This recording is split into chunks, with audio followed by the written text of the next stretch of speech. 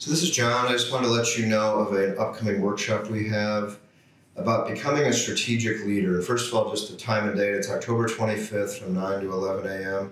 But what do I mean becoming a strategic leader? Well, a lot of you understand this. You become a supervisor, manager, whatever, and you're generally focused on the short term, the next day, the next week, the next month, maybe 90 days out, but not much further than that. But generally, as you progress through the organization, you will be asked to look at longer term plans, longer term strategy, going out not 90 days, but maybe a couple of years, maybe 5 years, maybe 10 years in some case.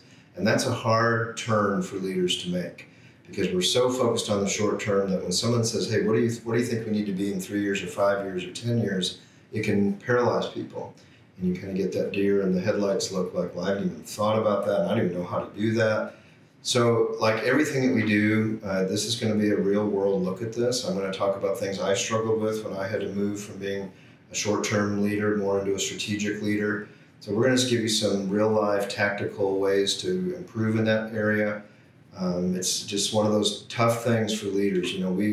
Most of the curriculum we talk about is things that frankly I struggle with, holding people accountable.